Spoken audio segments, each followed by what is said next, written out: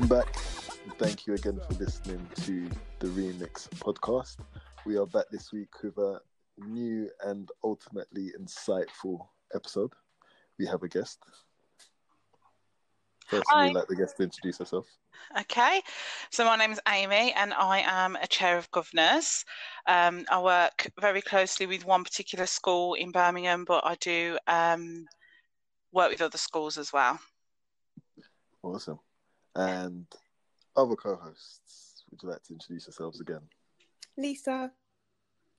And Shani. Awesome. Same names, so I think everyone knows us now. I say this every episode, but surely by now I feel like you have to have known our voices. But yeah, first of all, thank you for coming on, Amy. How's your day been? It's a Friday evening we're recording, so how's your week been, in fact? It's been all right. It's okay. Busy, but good. Productive, the right word, I think. And you got much planned for the weekend coming up?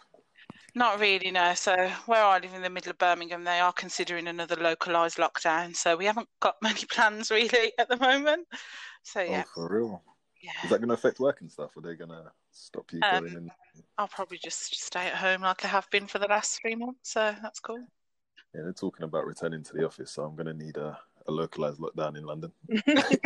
ASAP. No, I'm playing. But yeah, no, that's pretty much. I think they're talking about that coming down to London anyway. There's been rumours of that with everything going up. So, but hopefully it's all over because I need to be off on holiday. In fact, by the time this comes out, I would have been on holiday if everything goes right. Making us hear you come. Whoa! You didn't need to tell them where I'm going. Oops. When I come back. Delete that bit out. Put my whole business out there. It's funny because before this, Lisa was talking about how she frees up information sometimes when she has a drink, and I don't even think she's had a drink, but she's. No, Look at her face, the shock. Clearly, this is an Air Out Lisa podcast, but okay, that was offline, but yes.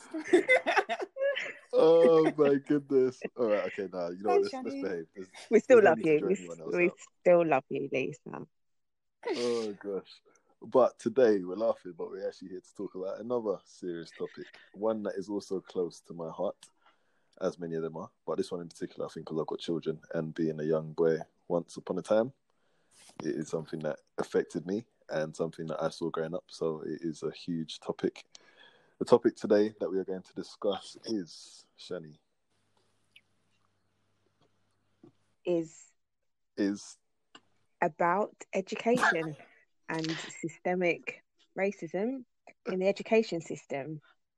We're going to be focusing a lot on the achievement and attainment of young black boys. And Ed, both back to you. Was that you put me back on the spot because I put you on the spot? Yes. All right, fair enough. You did all right. I did it. It wasn't practice, so I thought, let's check whether you paid attention. But yeah, that's exactly what we're talking about.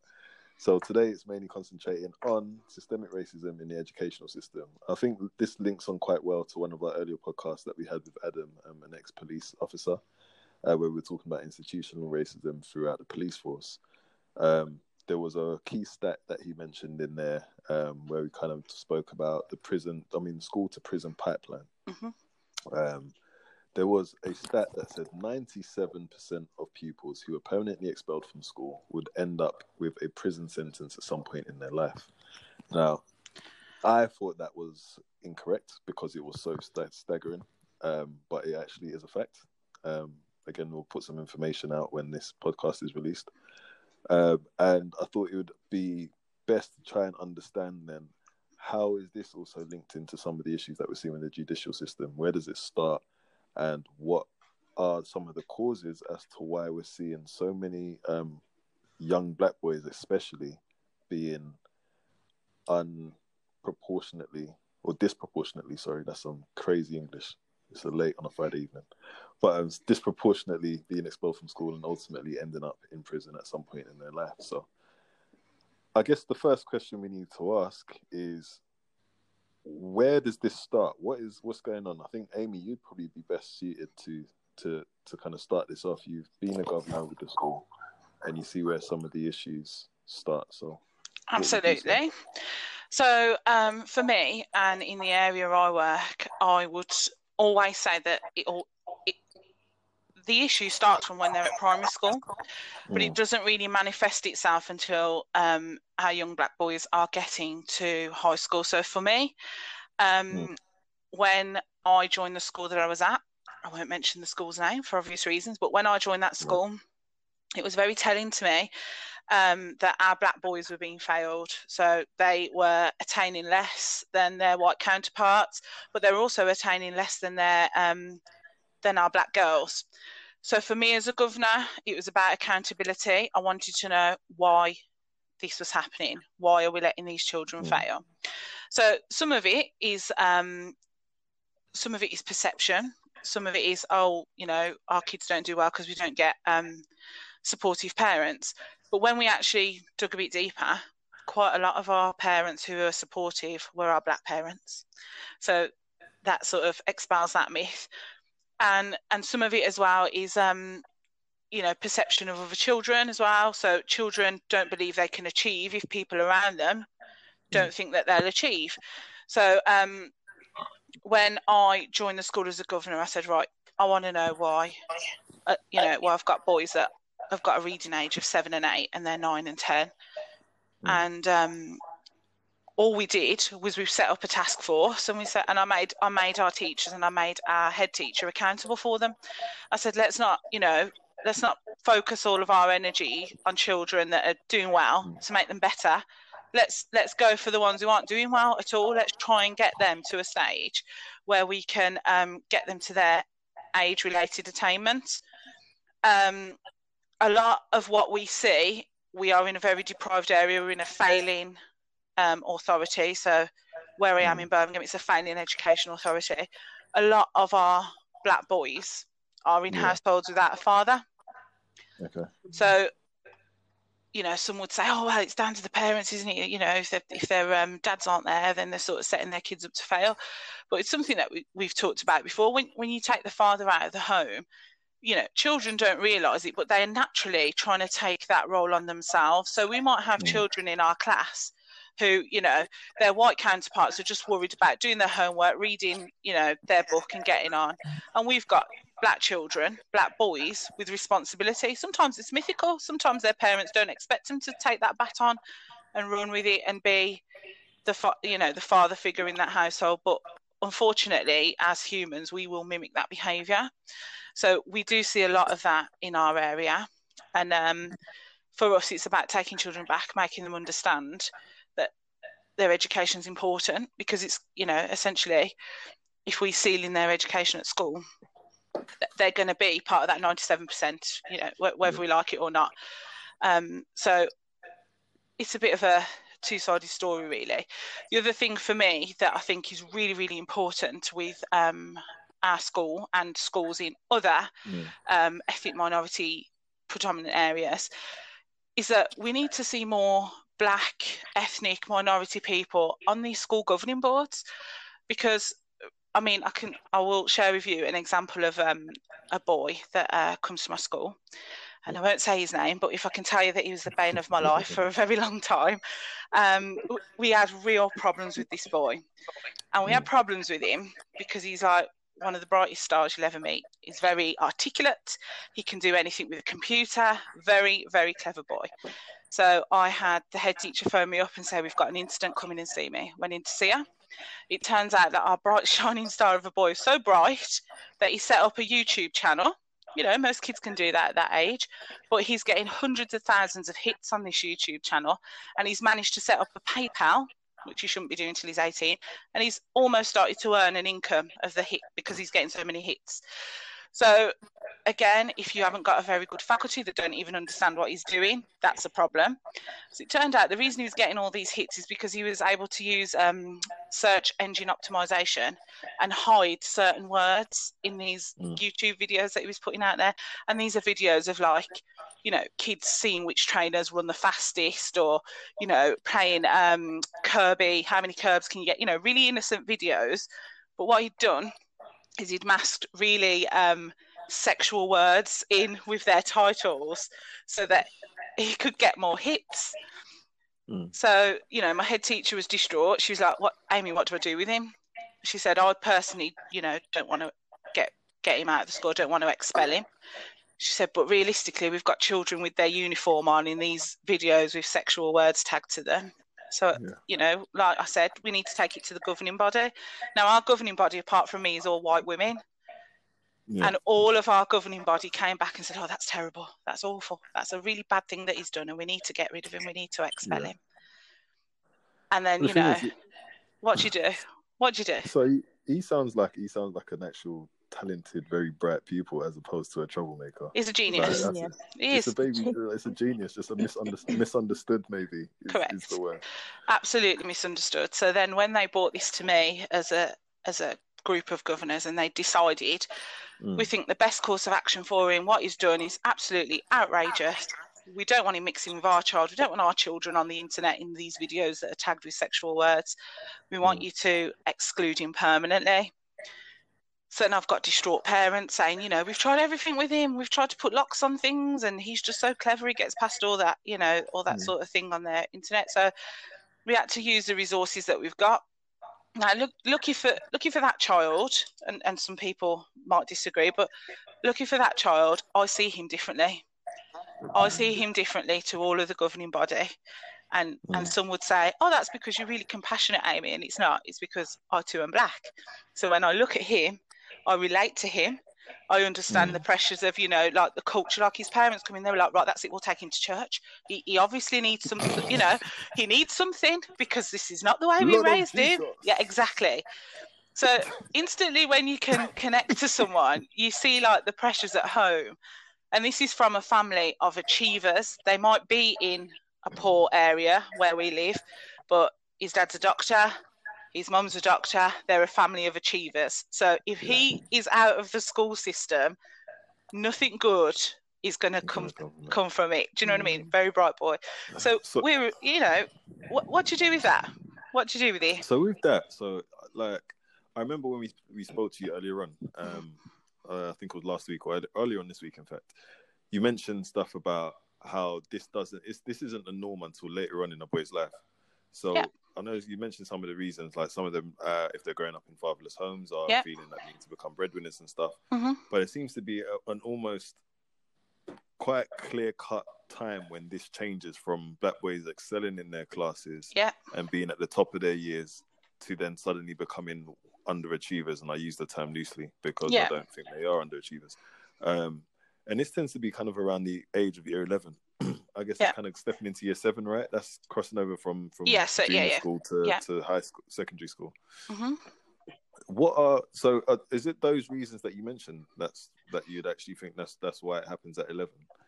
So I think it's a number of reasons. I think a big reason that is probably quite controversial, to be fair, Ed. I think when you are black, or when you've got black children, or if you've got children that are ethnic minority, from an early age, these children, rightly or wrongly, are taught that life's going to be difficult for them straight away. They're taught that because of what we teach them. They're taught that because of how we treat them. And of course, if you keep saying to someone, you walk down that road and, you know, that man's going to kick you, they're waiting for that man to kick them. It's as simple as that. So as soon as they become a little bit older, in my opinion, a little bit more aware of the world, all the things that they've been taught, it's either going to be proved in life or disproved. So the first time that 12-year-old kid gets stopped and searched, that's it. We have proved to that child, as a society, everything we've told them is true. You're going to struggle because you're a black boy. You are going to have, you know, people are going to ask you what you're doing, why you're doing it, and what your intention is to do. And then, unfortunately, we do that because we're fearful, and we do that because we want to prepare them. And then the world goes and proves us right every time. So they start to become disillusioned with their environment. They start to become disillusioned with, you know, what's going on around them, because we've told them that the world's a bad place, and then say, yeah, it is actually. Because you see with that, right? So I'm conflicted in terms of like, when I was growing up, I was taught a lot of those things. Like you're saying, my parents told me, you know, you got to work twice as hard to get the same results. You know, you're going to be prepared for all of this and prepared for all of that. And for me, I kind of grew up not waiting for it, but I can imagine if I didn't know that, some of the things that were occurring as I was going through secondary school or getting through life, generally speaking, would have affected me far more if I wasn't prepared for it. Because I'm looking at it from the angle of, all right, if I know that X, Y, and Z is happening, I know what the cause of it is, and it's nothing to do with my ability or who I am as a person. So it's weird. I don't like it. I'm not disagreeing with what you're saying, but it's kind of like it's weird to kind of find that balance between the two. Absolutely. Between preparing or giving, and not saying giving an excuse, but for it to be like you're waiting for it to happen, and when it happens straight away, it's right. That's why it is. And so if I can't win, then I'm not going to bother. Yeah. Do you think there's a piece there about low expectation of black boys? Absolutely. And that disengages them, and then you kind of have the cycle. And that's why I think at that age, and remember, like when you're in a primary school, there's always an environment of nurture, usually, because you get them as babies, essentially. You know, some of them, they go to primary school, they can't go to the toilet by themselves. Some of them, there's a very nurturing environment, and, you know, your class sizes are smaller. Obviously, if you're in a poorer area, there'll be more black, ethnic minority people. So, you know, you'll be overpopulated in your school. Your school's probably underfunded. So you'll have bigger class sizes. As soon as you start going up through the education system, time is a resource. So, you know, if you're naughty in high school, you'll be out. If you're naughty in primary school, somebody might sit and work with you. So it swings and roundabouts, really, because I totally believe in preparing children. And I think it's right to say, you know, the world does look on us differently. You know, you're black. The world does look at you differently. That's a fact. The world does look at you differently. And I think for me, where the world changes for our young black boys is that in primary school, we can still say the world looks at you differently, but I don't. I still want you to work. I still want you to achieve, because the relationship's different. You've got the time to look at a child. You've got the time to nurture them, bring them on. And then they sort of get to high school. Things are about statistics. You know, are they going to do well? No. Should I spend my time there? Probably not. You know, I think we can't pretend that when a child goes into a class that they're a blank canvas, because they're not. Yeah. Because they will bring their emotional, they'll bring what they're taught, they'll bring their culture, they'll bring everything with them. And if you are not a nurturing environment, if you can't treat people according to their needs, which you can't in certain areas in this country, you are oversubscribed in every school. You will never, ever be able to give a child what they need holistically. So I think that's where that fine line is that we talk about. Once someone's experienced, oh, they're doing that to me because I'm black. Well, I knew that was going to happen anyway, you know. And also, we have to think about, at their age, they're full of hormones anyway. People don't make rational decisions when they're going through puberty. So if someone's already said, I'm not going to spend my time on that person, and they've gone, you know what, why am I bothering? Why would I bother? That person cares nothing about me. They don't know me. Why would I bother? And that's... Sorry, Shani. I think it's exactly that, isn't it? It's that, as a parent, it's that fine line of do I prepare my child for all of the hardships that they're going to face, or am I jading them? But I think that preparedness is important. Absolutely. If they're, like exactly what you say, if they're going to be in an environment where they're then nurtured afterwards, if they're in an environment where, you know, and you know, if you're a single working parent, and you've told your child this is what's going to happen to you, and they come back from school and something bad's happened, and they don't have that environment where they can kind of offload, and you can then say, I know I said it was going to happen, but don't worry, it's not the end of it. If there's not that feedback loop, whether it be at school or at home, that's when the child falls through the cracks. So I don't think there's anything wrong per se, but it's just making sure that we've got that feedback loop, whether it's, you know, family, extended family, community, school, whatever it is. But at the moment we don't, which is why so many black boys are just disengaged from the system. And that's what's so important, you know, so important. At the end of the day, black boys become black men. You know, I have been to so many schools in the city that I'm from, and there is not a black male on the board of governors. So who is that child to relate to? Who is that child to aspire to? You know, I'm not saying, you know, we should have a quota. No, we shouldn't. But, you know, it's very important. It's important that our black boys see that, you know, life will be more challenging than for your white counterparts. but it doesn't mean that you can't achieve. It doesn't mean you can't get what you need to get. Will it be harder? In some instances, yes, it will. But it's important. Sorry to interject. How about headmasters? I mean, if we're thinking about leadership and relatability, are there that many black headmasters that you've seen in your experience where the black boys can aspire to see leadership in their younger years? So from my point of view, we do not have many black headmasters, head teachers. We don't have many black teachers in senior leadership positions. We quite often see a lot of, this is another podcast here, but we quite often see a lot of black NQTs, newly qualified teachers, but actually they disproportionately do not pass their NQT year. So that's another podcast. We talk about that. But yeah, it's very it's difficult really, because you're right that there is that aspiration in education. But for me, it's about more than that. I think I would love to see more black head teachers, especially in the middle of Birmingham, it's almost criminal that we haven't got any. Do you know what I mean? We're right in the middle of Birmingham here. It's crazy. It's crazy. We don't have any, and all of our head teachers are white and middle class. Most of them women. I mean, you said something, and I think it almost sums up the loop that I'm in.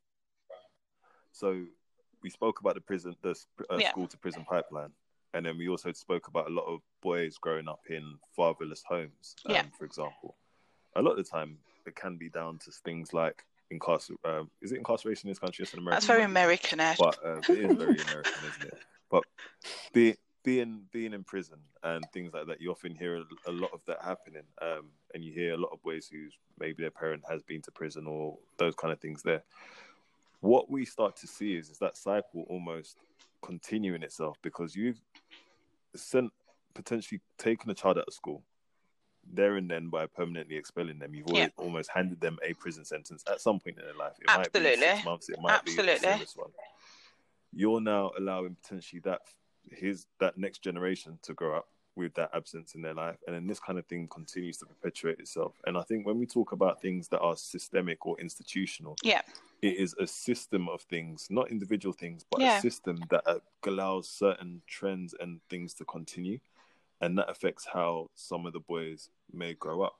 Now, you mentioned also about nurturing, and it's something that we've spoken about on a kind of work level in the office, where we feel that when you're doing a job, for example, you feel like you're carrying your whole race in your back. You can't afford to make that mistake, and you feel that if you make that mistake, it's seen badly as not Ed's made a mistake, but black men maybe aren't the best person for this job, and subconsciously kind of move on from it.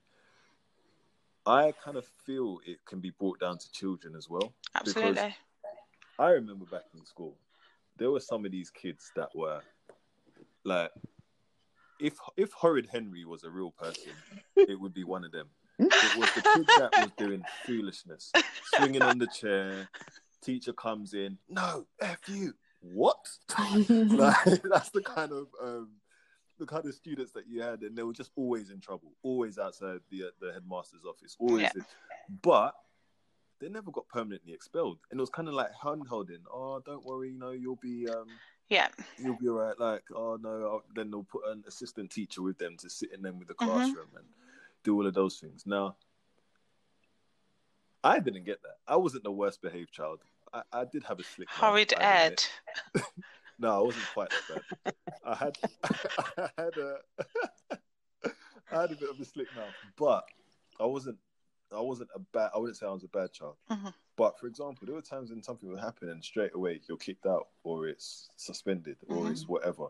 And I did feel that sometimes you didn't get the same kind of level of chance given. I don't know where it was, and sometimes teachers would hide it behind but we believe that you have so much more potential, that's why it's so disappointing when you're doing this. But it's like, this doesn't make sense.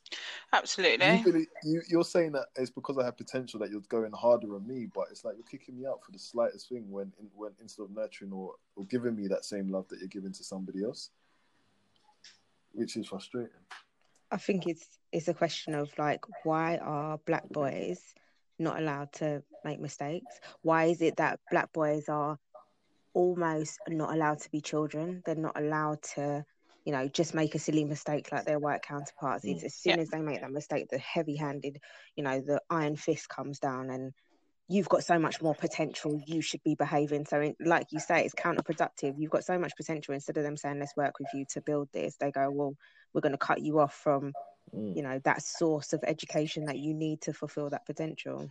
Absolutely. I think it's because I think they're just deemed more disruptive. I think there's a lot of perception on black boys that they're disruptive, and if they're not handled a certain way, they're going to be worse. So I think they've kind of dealt with an iron rod. Whereas if Tommy does something, he's expressive, he's expressing himself. And I think if, a black boy does something, it's, reprimand him, exclude him, But... Yeah. And I think, and that's, I've seen that. I've absolutely seen that in schools, and I'm not saying my school's perfect, but I will absolutely say to you that when my governors bring anything to me, I will tell you now they're 100% aware that I'm black. So it doesn't matter what they're bringing to me. They'll have thought about it, discussed it and refined it, then they'll bring it to me. Yeah. And when they talk to me, and I always say, I'm probably a bit controversial when it comes to governors, but I said, don't talk to me about any child unless I know that child's name. I always want to hear a child's name, and I always want to individualise them because, it's my favourite phrase, but treating everyone fairly is not treating them the same. People are different. Yeah. People have different needs. So for me, when my governors come to me, there's a level of expectation and accountability that I have for them. And I have that same level of expectation and accountability for my head teacher. So if she says to me, I want to exclude one of our black boys that we've been working really hard on to get to their attainment level, she knows the barrage of questions she's going to get. What could we do differently? Is there anything that we've done here? Can we change this? Why would we need to exclude him? Is there nothing we can do? So like my boy, we didn't exclude him in the end. We looked at our resources. We are a trust school, so we're paired up with a local football association, and that's where he goes. To him, that's a treat because he loves doing all these things with computers and all that sort of stuff. So we send him over there a couple of days a week with the football club, who love it because he's brilliant. He's better than any of the adults that have been doing their social media and all that sort of stuff. He's brilliant. Crazy. He's a genius. And for us, that's, they're children at the end of the day. So there is a little bit of carrot and stick, but he knows, he's just got to toe the line. He's one of our brightest children. Unfortunately, the way the education system is, we don't teach to the fastest speed. We teach to the slowest. So if you've got bright boys and it's well documented that our black boys they're a lot brighter than their counterparts given the right environment. And that's the issue, isn't it? If we're teaching to the slowest speed all the time, the devil makes work for idle hands. If they're sat there bored, we're gonna, we get that disruption in a class, we get that sort of issue.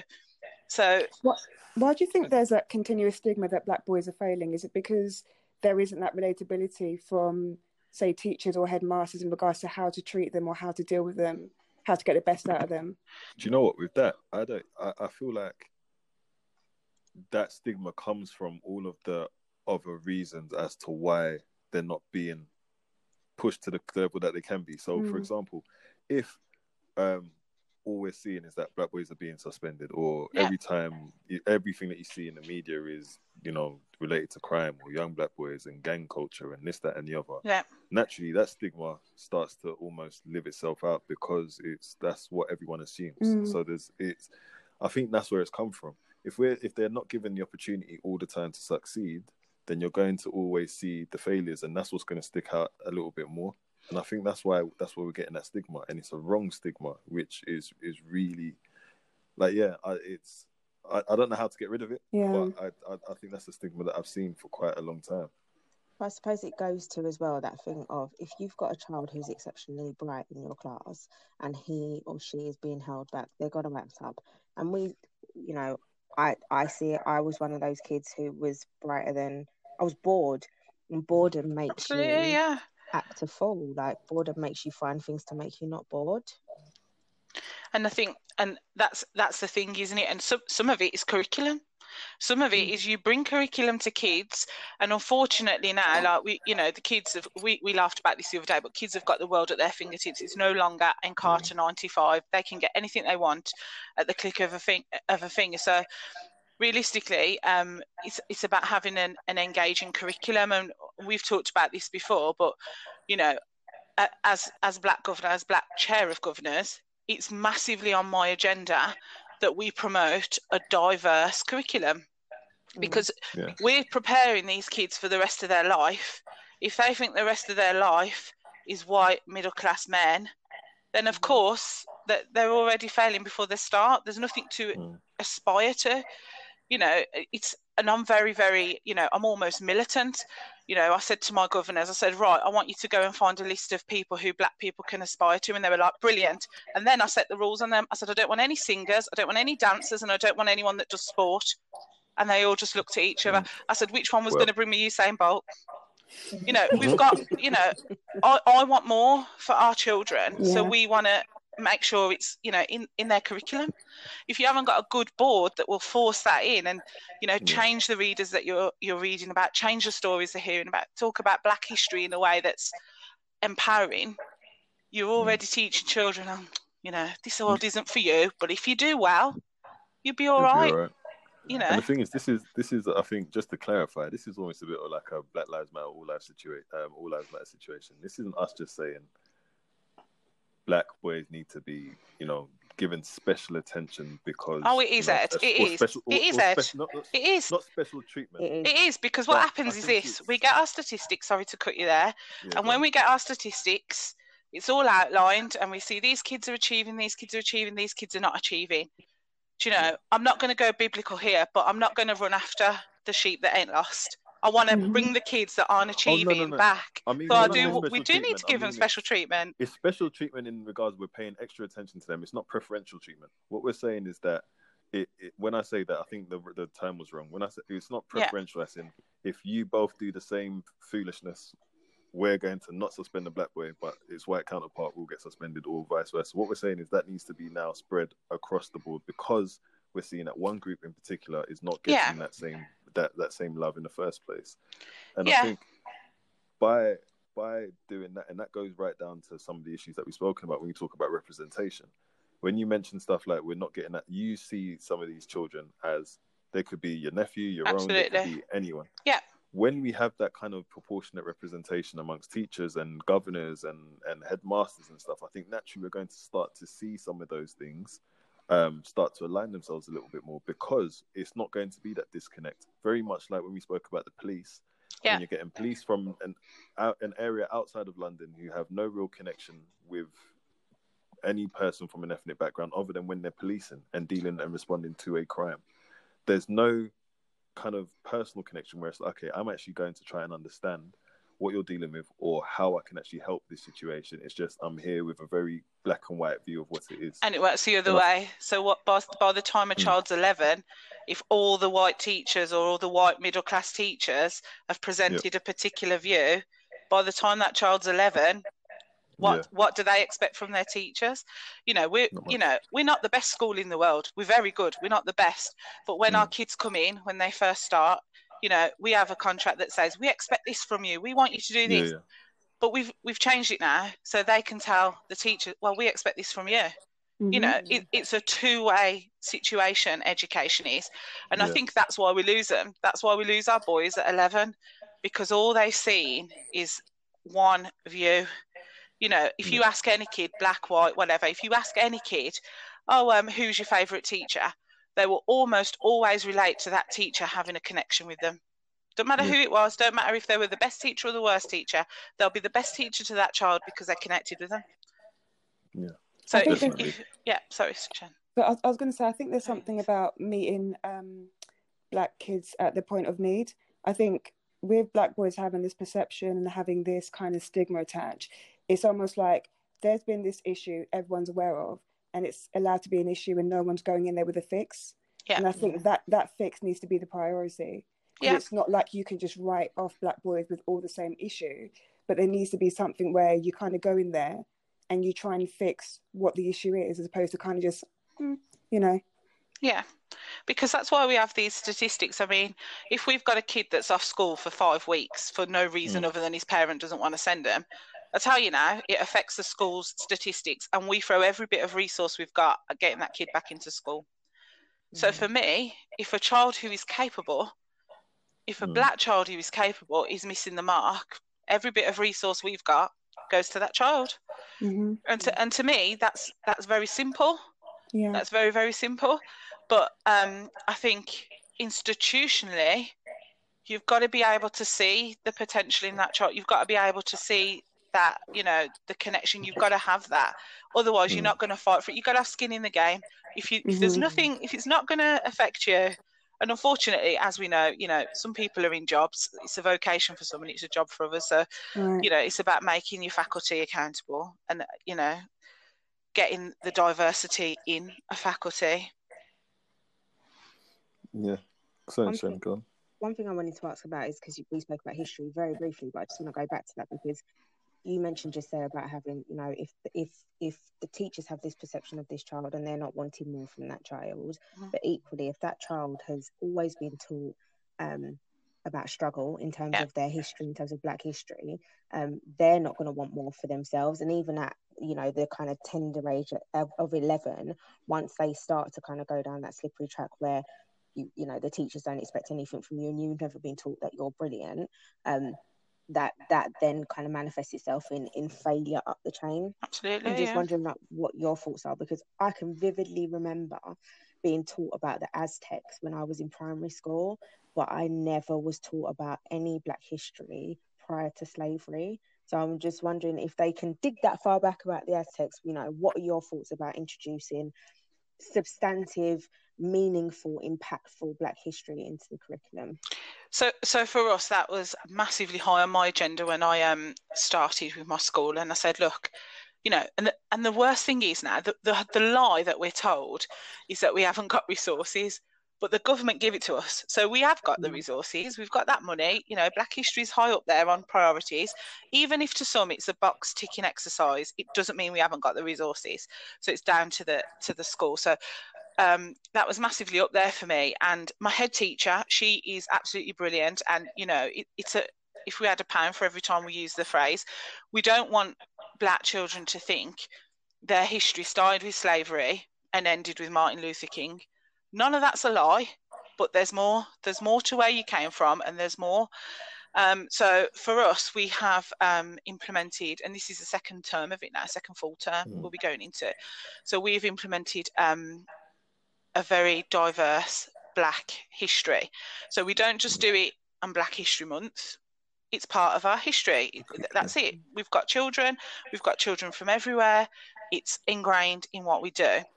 So we talk about warriors. I mean, the funny thing as well, they did ancient Egypt a couple of years ago. And one of our girls, and I really wish I could tell you a name, but I can't for data protection, but it's a really good name. It's brilliant. She'd drawn Cleopatra, and one of the kids in the class went, "You've done that wrong." And she was like, "Why?" She went, "Because Cleopatra wasn't Black." And my baby girl at school, she turned around and she went, "She's from Africa. Do you not even know where Egypt is?" You know, like when kids, you're just like, "Hello."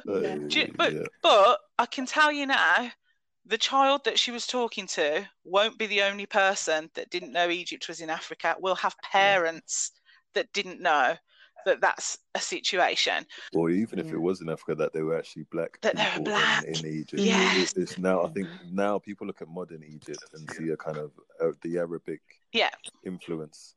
But that wasn't the case before. Of course. There's a lot of stuff, even when we're talking about the Bible and all of that stuff, but that's a whole other conversation. But and a lot of it's been whitewashed. Exactly. And we try with our kids. We try and put not just Black History Month, but we try and make Black history a part of everything we do. So when we do topic work and we do, like, you know, we talk about pioneers, people who invented things, it's you know, it's on my head teacher's list that she needs to go and find somebody Black that's invented lots of things, because I want my kids to be able to say, actually, so and so did this, so and so invented the filament for the light bulb, we did the traffic light. You know, you want that. You don't want them to think that they've never contributed to society, because what they don't think they've done, they will not do. So if they feel they've never contributed, they won't contribute. True. Can will you just indulge me for a few minutes that I can tell you some of the Black inventors that have created things that you may never have actually thought of before? One of the things that I think is absolutely brilliant is, and because we send gifts to each other all the time, GIFs, a lady called Lisa Gelobta. We'll put this in the notes, created the GIF. The person who created the filament in the light bulb that you just mentioned was Lewis Latimer, created the carbon filament. Marie Van Britten Brown created CCTV security. Otis Boykin, pacemaker and IBM computer. Right. Charles Drew, the blood bank.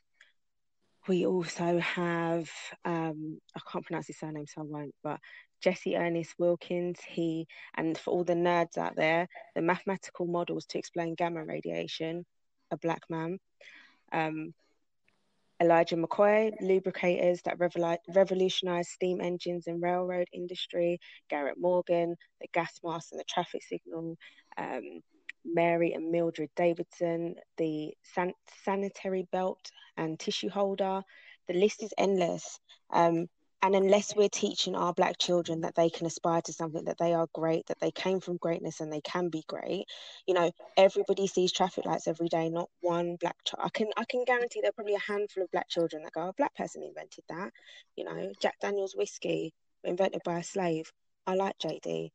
I'm going to drink it more now, So I think it's so important, and I think we should add a list of this or a link of names at the end of the podcast. But I think it's so important for us to hold our Black leaders and inventors in high esteem, because if we don't celebrate them, no one else will, and our kids won't know. And that's what I meant, Shani. And earlier on, when I said to my governors, I don't want to see any singers, any sports people, any dancers.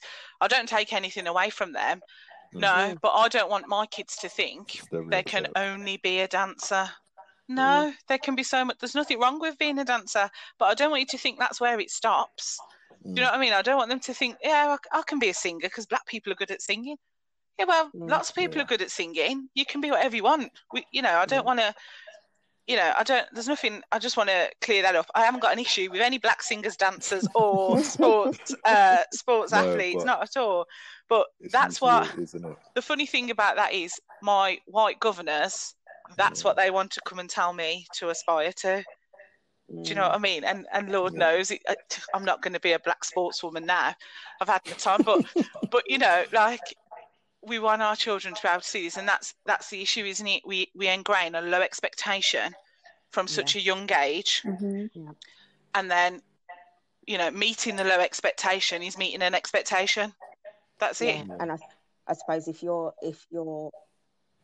aspiring to be a singer, then you don't need to do well in school. No, because you can just go on X Factor. There you go. You can just set up a YouTube channel. All these things that and it's almost like. And, I'm not a conspiracist by any means, but it's almost like the world has said it's okay for you to do that. So if you want to do that and make lots of money, if you want to rap and say things about women and other Black people, it's all right. We'll let you do it because you can do that. No, we want more.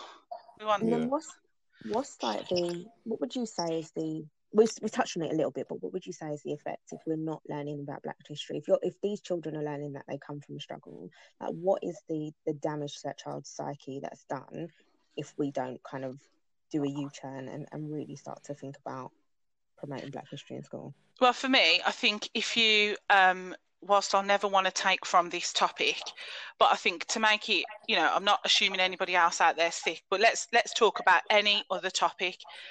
A big thing at the moment is what people see in a magazine. If you put in a magazine all young girls at a size 0, we know that has an effect on young girls when they're grown up.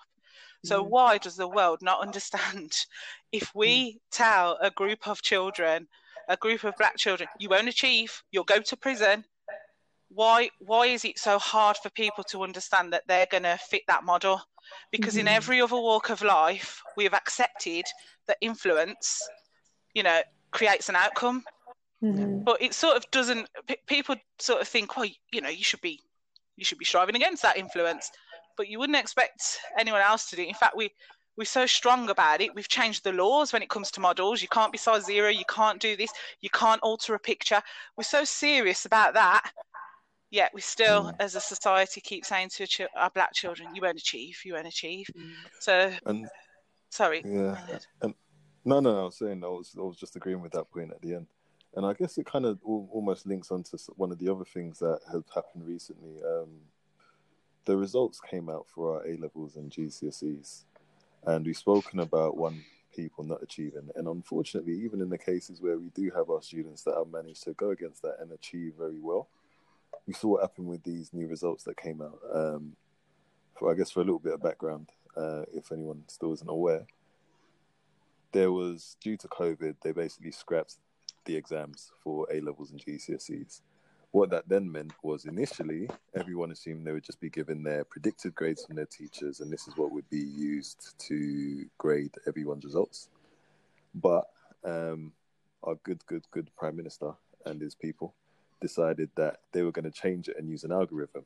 So what the algorithm does is it looks at, I think, the performance of the school over the last 3 years, and then kind of averages out and gives a grade for the students. And it doesn't take the predicted grade that the teacher, correct me if I'm wrong, it doesn't take the predicted grade at all into consideration.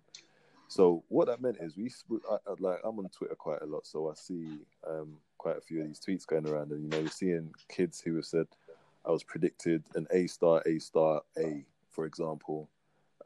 Never got below a C in any of my exams all throughout my A-levels, yet the results came out and I got a BBC or a CCC and things like that.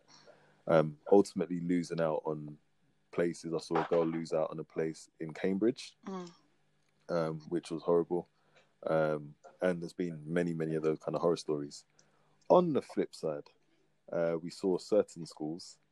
Do you mean Eton? Eton. Do you mean Harrow? I mean, yeah, those kind of schools. I mean, there are certain common factors between those. I can't quite put my finger on it. But they saw unprecedented increases, and their results were higher than ever. Now, what this meant was that we've seen quite a distinct difference between who succeeded. We had a lot of the... I guess this is a little bit more socio-economic than anything else. We saw the upper class schools, which are predominantly white and full with children who have rich parents who can afford to send them to these schools, do even better. And then the public schools, which are full of children from ethnic backgrounds, were, I think, is it 30% lower than usual? Yeah.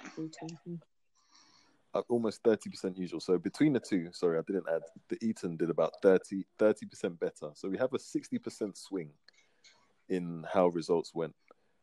We saw how this played out and what that meant for students. I mean, from your view, how does that affect students going forward? So, I mean, you can be diplomatic and you can say it's down to socio-economic, but I am nowhere near a maths genius or analytics person, but this country is divided up into places that are poor and places that have got money. We look at poor places, they have more black and ethnic minority. We look at places with money, they have less black and ethnic minority people. So I think it's very diplomatic of you, Ed, to say that it's socio-economic. Well, I try. It is socio-economic, and that's what, as a country, we will say. But essentially, it affects races. Sorry, you've cut out. Sorry, I'm here. That part? I think the sound just cut out. It is socio-economic, but take that level of rationale away, it affects particular races and particular people. Yeah. So for me, what that means for children, and I'll give you a perfect example. My husband works in a school that has a 92% Muslim intake. He works in a high school, and of that 92% Muslim, all of them will either be Black, African, Somali, or Pakistani. There's marginal in between. They're right in the middle of Birmingham, so of course they're in a poorer area. And they're a girls' school, so normally they do pretty well, but you know, they have their challenges as well. So when their school got their A-level results, my husband was beside himself, and we had this lengthy conversation. I was like, you know, Joe, there'll probably be a U-turn, because we saw that coming. And even me, who works with schools, it wasn't until he turned around and said, Amy, this is a ticket out for some of these kids. This is, if they can't move on to education, their lives will turn in a way where they have no control over them. Somebody else, or their, you know, conditions at home, what's expected of them. You know, when some parents say, you go to uni or you go to work, they haven't got the luxury of, but if there's a coronavirus pandemic and you don't quite get what you need to get to university, I'll let you have another year. No, you go to uni or you go to work. Or, you know, some of his girls, a lot of them will be young brides, but if they're in education, it pushes that back. It pushes them back, because parents are more likely to say, okay, you can get an education before you have to get married. It's a cultural expectation. My opinion is neither here nor there about it. It doesn't actually matter for the purposes of this. But when the government do things like that, for some people in this world, it will matter not at all. For our people that go to Eton, it will matter not at all, because they will go and they will succeed. For others, it's not about waiting a year. Their life will change. Their life will go down a road that is out of their control, because at 18, we say you're an adult, but you're not, you're a child. You know, you're very much under the control of where you live or your socioeconomic background. If you're in the middle of Birmingham and you're from a Somali household, you've probably got siblings. If you're from a Pakistani household, you'll probably have a lot of siblings. And all these things will, you know, be taken into account. So when your parents say to you, right, if you don't go to uni, you've got to go to work, you'll have to go to work. You're never going back to uni again. Your life's changed. And all of that, for me, is designed to keep a certain group of people down, you know, without sounding radical or crazy, because there's no way that you've done an algorithm to suit everybody where there can be a 60% swing. Do you know what I mean? Impossible. It's impossible. It doesn't work. And that is systemic racism. That is more, to me, that's more blatant than issues we've got in the police service. It's true. It's crazy. Crazy. And a year is not a short period. I've said this to you guys before, and we laughed, and it is funny, but it's not. I took a gap year between A-levels and university and got pregnant.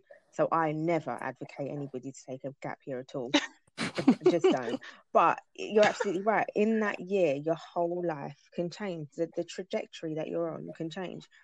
Also, I know, Ed, you were looking at the cost of resits, weren't you? Yeah, so it's like, even that in itself instantly alienated a lot of people. So at first I looked at it and I was like, oh yeah, no, £128. Then I realised, hold on, wait. I remember when I done GCSEs, you've got per exam. Each module has maybe three exams at A-level each? Yeah. So then you're doing 4 A-levels, 4 times 3, 12 times £128 or whatever the resit was. I haven't got a calculator to hand. I have, but I'm still not that quick. What was it? 12 times 128. 12 times about, let's say, I think it's like £128. Let's say 120 even for our sake of argument, right? What if you've got more than one child in right, exactly right. So I'm trying to say, it took him 1,440 quid. 1,400 quid. Now, I work in what would be classed as a good, well-earning job, and if anybody came to me tomorrow and said, you know what, can I borrow 1,400 quid? It's not happening. I haven't got that kind of change just lying around to be like, yeah, just take. And that's even somebody borrowing it. Now, you got to think, if that is something that I would struggle with or find difficult, how much more so a family who is living in a low-income household? To have that kind of disposable money to even go and do a resit now means that, okay, you have to accept what they've done. You got hard done by, but there is nothing we can do right now. And you were stuck between a rock and a hard place simply because you cannot afford it. Whereas the schools that did get the higher grades, if it had been flipped on its head and they happen to fail those exams because of the algorithm, I'm almost certain that their parents will have no problem throwing that money to say, go do your research. And they could pay for it, and it's not going to make a huge dent in the bank account. And that's the situation, isn't it? So let's go back to my black boys for a moment. They're in a fatherless household. They feel the pressure on them to carry that house. And then their sibling comes along and goes, do you know what? I can't go to university now. Why? Because this algorithm's ruined my chance of getting a place. 1,400 quid, job in Sainsbury's at the weekend, or the bloke that sits outside our school in his big Range Rover. Carry this for me. Carry this for me to somewhere else. Like, everything is designed. Everything, it's systemic. That's the word, isn't it? It's systemic. It's designed to put a pressure on certain people. You know, we could go on for hours and hours, but that pressure will go into households. We know we can't afford it. We know they'll probably be black and ethnic minority, so we know a proportion of them will be in fatherless households. Well, you know, that's probably the only person that in this generation that's going to go to uni, or that got the place to uni. Already pushing them back. We're pushing them back, or we're saying, well, you can do it, but there's a 1,500 quid charge on that. Okay, well, that's fine. How can I do that? How can I get that 1,500 quid? And it's either that, the guy in the Range Rover, you don't do it, or you go and take out a payday loan with extortionate rates of interest, and cripple yourself for life. Yeah, and it won't surprise you to know that the uptake of payday loans is quite high for black people. Yeah, and think about those people where this year was their reset year. So last year they didn't do so well. This is their reset year. So you're it's like a double whammy, isn't it? So this is literally their last chance. Yeah. Yeah. And I think for some people in this country, and this is socio-economic, and it is to do with race as well, but for some people in this country, education is a part of your life you have to get through to get to your next step. For other people in this country, it's a chance. And I think that's the issue. That's why it's disproportionate. Some people will see their education as something they've just got to get through, and they'll get through the next level. And you imagine like somebody breezing through school, just because their parents have got more money, when for you, it's an opportunity. For someone else, it's their standard life. Have to do it. But for you, if you want to get further, you've got to work twice as hard. You've got to take it as an opportunity, a gift. It's a gift for you, but it's life for you. You'll just be fine. You just get on with it. And I suppose we could spend a lot of time talking about how unfair it is that our school system is such that you have some areas with really good schools and some areas with terrible schools, all funded by the same government. I find that just astonishing, actually, depending on where you live. You could be there's a school and it's a failing school, or all of the outstanding schools in your area are oversubscribed and you can't get into them, and that changes the course of your life as well. And they've made it more strict as to where you can go. So, for example, I remember when I was in secondary school, it was nowhere near strict. I went to one school, and then my mum was like, yeah, actually, after a year, this isn't going to end well, so you're moving to another school. And whereas now, that doesn't happen as much, because you have to almost be, when even from primary school, when I was putting my daughters into primary school, they had to be within a certain distance. And if it was even like a road down, they're like, no, you're not in a catchment area. But why is that, Ed? Why is that? Because poor black people all live together. So if they can exclude you from the right school, that's why it's so frustrating. And this is what I'm getting to. So it's like frustrating. You're stuck in an area because this is where you've grown up, because you cannot actually get out. Now they're telling you, no, you need to keep in this area and stay in this school, despite whatever the potential outcomes are going to be. And then for those ones that said, all right, you know what, I'm going to work extra hard despite everything to get myself out, you came and downgraded all their results to keep them there even more. Exactly. It's so frustrating. I'm super happy that they've done the U-turn, but it just showed the disregard generally for people and people from these ethnic backgrounds. It was horrible to see. And even on like an even more basic level, if you as maybe a single mother and you work in the city, for example, and you think to yourself, there's a school on the way to work that I could potentially put my child in, which would make it easier for me to get to work, and you can't, then you've got to pay before school club, after school club, not really spend any time with your child to ensure that they get into this school, which is just, and then, you know, at work, you might get into work 15 minutes late every day or have to leave half an hour early every day. It has a knock-on effect for all areas of your life. And I mean, now, okay, times are changing, workplaces are becoming more flexible, but think about when they weren't, and think about the workplaces that aren't flexible, you know, that aren't as flexible as others. But think about the demographic that are always impacted by all of this, though. It's the same, right? Yeah, same thing. You know. So I think that's what it is when we talk about systems, and I've mentioned this probably twice now. All of these systems are things that, again, it's not individuals or people that were saying you are doing X, Y, and Z. This is just more bringing attention to the fact that there are all of these processes and systems in place that are allowing certain things to continue to happen over and over and over and over again. And I think the most dangerous part of it is if people are unaware of it. Absolutely. So, for example, a lot of people can sometimes listen to this and take it as a personal attack for being a middle class white man or a white woman as a teacher. It's not an attack at them at all, but rather it's kind of showing that, look, there are systems here that, because of privilege, you may never have actually even thought about or thought about the knock-on effects, because you're not in that person's shoes to understand how it's affecting. Like you're saying, Shani, knock-ons to like work and how it affects your life, or how it pushes children to have to go to extremes to have to provide. If people are understanding that, then it's difficult to fix a problem that you're unaware of.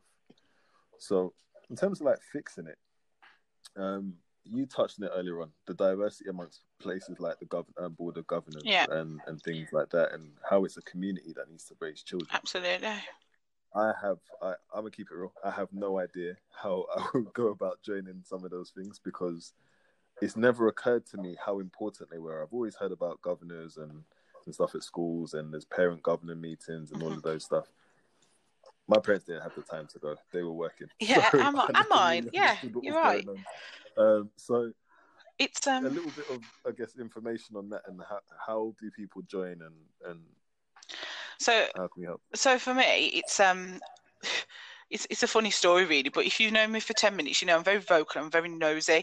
So I was reading our local paper, and I just, you know, schools have to publish their results. It's legal, you know, we can see it, it's there. And I just happened to notice that, you know, we got some really bad levels of attainment in the school, which was literally 500 yards up the road from me. And then I was following the story, and then the week after, they said we're after co-opted governors. And I was like, right, I'm going to go and be a governor at this school. I didn't know how to do it. I thought, oh, they're going to turn me away because I don't have any children at the school. Are they going to turn me away because I don't have any children? Are they going to think I'm a weirdo because I want to go and work, you know, for free with children? No. So, you know, don't let any of that bother you. And when you go to the school, they'll give you all the information you need. And I can absolutely guarantee you there probably aren't that many schools that wouldn't welcome some diversity in their governing board. You have to remember the governing board is very, very important to the way a school runs. And essentially, the head teacher is accountable to the governing board. So you're talking pay rises, the head teacher gets them signed off by the governors. Head teacher challenge, accountability, that's all down to the governors. Now, if you wanted to, the other thing that you could be is the parent governor. The only thing I say about once you're a parent governor, if you have children in the school, unfortunately, you're always going to have eyes on the prize. Your kid is going to be your reason, your raison d'etre, and you're always going to want to push things for your children, which is absolutely natural. But I find that our parent governors are brilliant if the change they want to implement helps their child. So what I would say is, if you can, try and govern at another school. And a good thing about doing that is, if there's something going on at your school and you think they've missed a trick because the school that you're working at is doing something, you can always collaborate in that respect. So contact your local school, say, I'm interested in becoming a governor. And once you're there, you know, all right, it is a few meetings after work now and again. You know, if you are like me and you happen to become the chair of governors, or if you're a vice chair, you might be called in if there's an emergency or if there's something like that. But realistically, it's quite rare. For me, once the board of governors, to me, it's like it's like a board of directors. Once you start to infiltrate that with diversity and mix, your decisions are different. Your teachers that you want to empower will be different. You will see in some that you don't see in others. You'll see in some teachers and you think, actually, let's bring that teacher on, or let's talk about that teacher. And you know, lots of different things, because as we know, and I'm sure we've done the TED Talk where the woman talks about ESPN, and she says, you know, who do I hire? Do I hire a person from the ethnic minority, or do I hire the best? And the guy turns around and says, yeah, essentially we want the best of both, don't we? So once that's in the, you know, the governing board, then that will infiltrate to your curriculum. You know, your children will start to see you, you know. There's nothing special about me, but I can tell you our black children are excited when I come to give out the handwriting pens. They're very excited. They're like, oh, she's here. She's coming to do the handwriting pens. It's, you know, it's aspiration for children, isn't it? To see that there's something else that they can do other than run fast or sing well. So, so yeah, it's easy to join, and I promise you, you won't get any weird looks or anything like that. And I think, you know, it does take a village to raise our children, and we have to be accountable as well. We have to be accountable to our children, because realistically, if we know that the world doesn't see value in them, we have to see value in them. We have to see it. So, you know, I would love to start seeing more black governors, more black chairs that can, you know, really make decisions, really put their foot down and say, yeah, that's what I want. And if anyone would like to contact me after, feel free. I'll talk to you about it. She rounded up the whole podcast by herself. Sorry. Amy's a natural. Four co-hosts. Let's go, man. Sorry about that, Ed. I stole your line, haven't I? No, don't worry. We still got another line. Shani gets to steal the limelight every time anyway. So, I mean, that's been. I'll give her time to remember it, because I know she's panicking, thinking, "Oh no, I'm about to put her on the spot again." But honestly, like you said, I think what you just summed up there is great. It's information that is super valuable to a lot of people. Even myself, like, I'm going to look into it. I've got 3 daughters. Ed, you know, I will be checking. I'm going to try. Oh, soon change that sentence already. I'm going to do it. I'm going to try. I'm going to try and do it. I know. Do you know what would be great for a first on a podcast? If you can commit to me now that you're going to go to the girls' school and get the information about how to become a parent governor. Go on, Ed. You got to. Well, I want to go to another school. Yeah, well, that's fine. That's fine. So in fact, actually, no. What I'm going to do, here we go. In my area, I have a school down the road. I'm going to go there and get the information, because I think, again, I'm in an area in East London where we have a very, very, very diverse community, and I think it's something that I'd actually like to do there, as opposed to being and we just at my daughter's school. Make sure that our listeners heard that commitment and hold him accountable. So if on the next podcast he doesn't say that he's done Shani, it, we'll follow up, Shani. We will. Can I just add something in? So even if you can't be on the board of governors, one of the things I do in my spare time is I volunteer with an organisation that goes into school and teaches kids about financial literacy and business enterprise. And there are a lot of, and when you talk about a young black boy who's like who's bored and acting up, there's one little boy who I can think of, and every time I go into the school, well, obviously not now, we have a conversation about his behaviour and what he's doing. This boy is exceptionally bright, but he is so bored. And even me going in there as a black woman, the response that you get from these kids, because they see you as like almost like a mum or someone who they can relate to, it makes a difference. So do get involved any way you can with schooling. And like Amy says, it does take a community to raise children. So what I was going to ask, actually, sorry, Amy, about the time it takes in terms of how much time dedicate, like a week or a month, to some of the activities, meetings and going into schools. Is there... So realistically, schools are usually flexible. So you can dedicate as much or as little time to it as you want. So as far as meetings, you get a full governors meeting every term. And within the school itself, you have different committees that you can be on. So you can be on, for example, outcomes. So that's a good committee to be on. And that's how I found out my black boys were failing, because I was on the outcomes committee. Right. So I look at all the outcomes of all our data and say, right, why is this happening? You can be on the finance. So if you are, you know, that's another thing about governing. I feel like I'm advertising for them now, but they really, really need people that work in business with other skills. So you just imagine a bunch of teachers, they get all this data. Now, teachers aren't stupid. They can read data, but, you know, they might get 10 years worth of data. They might need somebody, a governor who, you know, works in that field, can analyse their data, come back to them and go, X, Y, and Z is a problem. According to this, if you do A, B, and C, we might be able to flatten the curve. You know, things like that. Right. So you can be as deeply involved or as less involved as you want.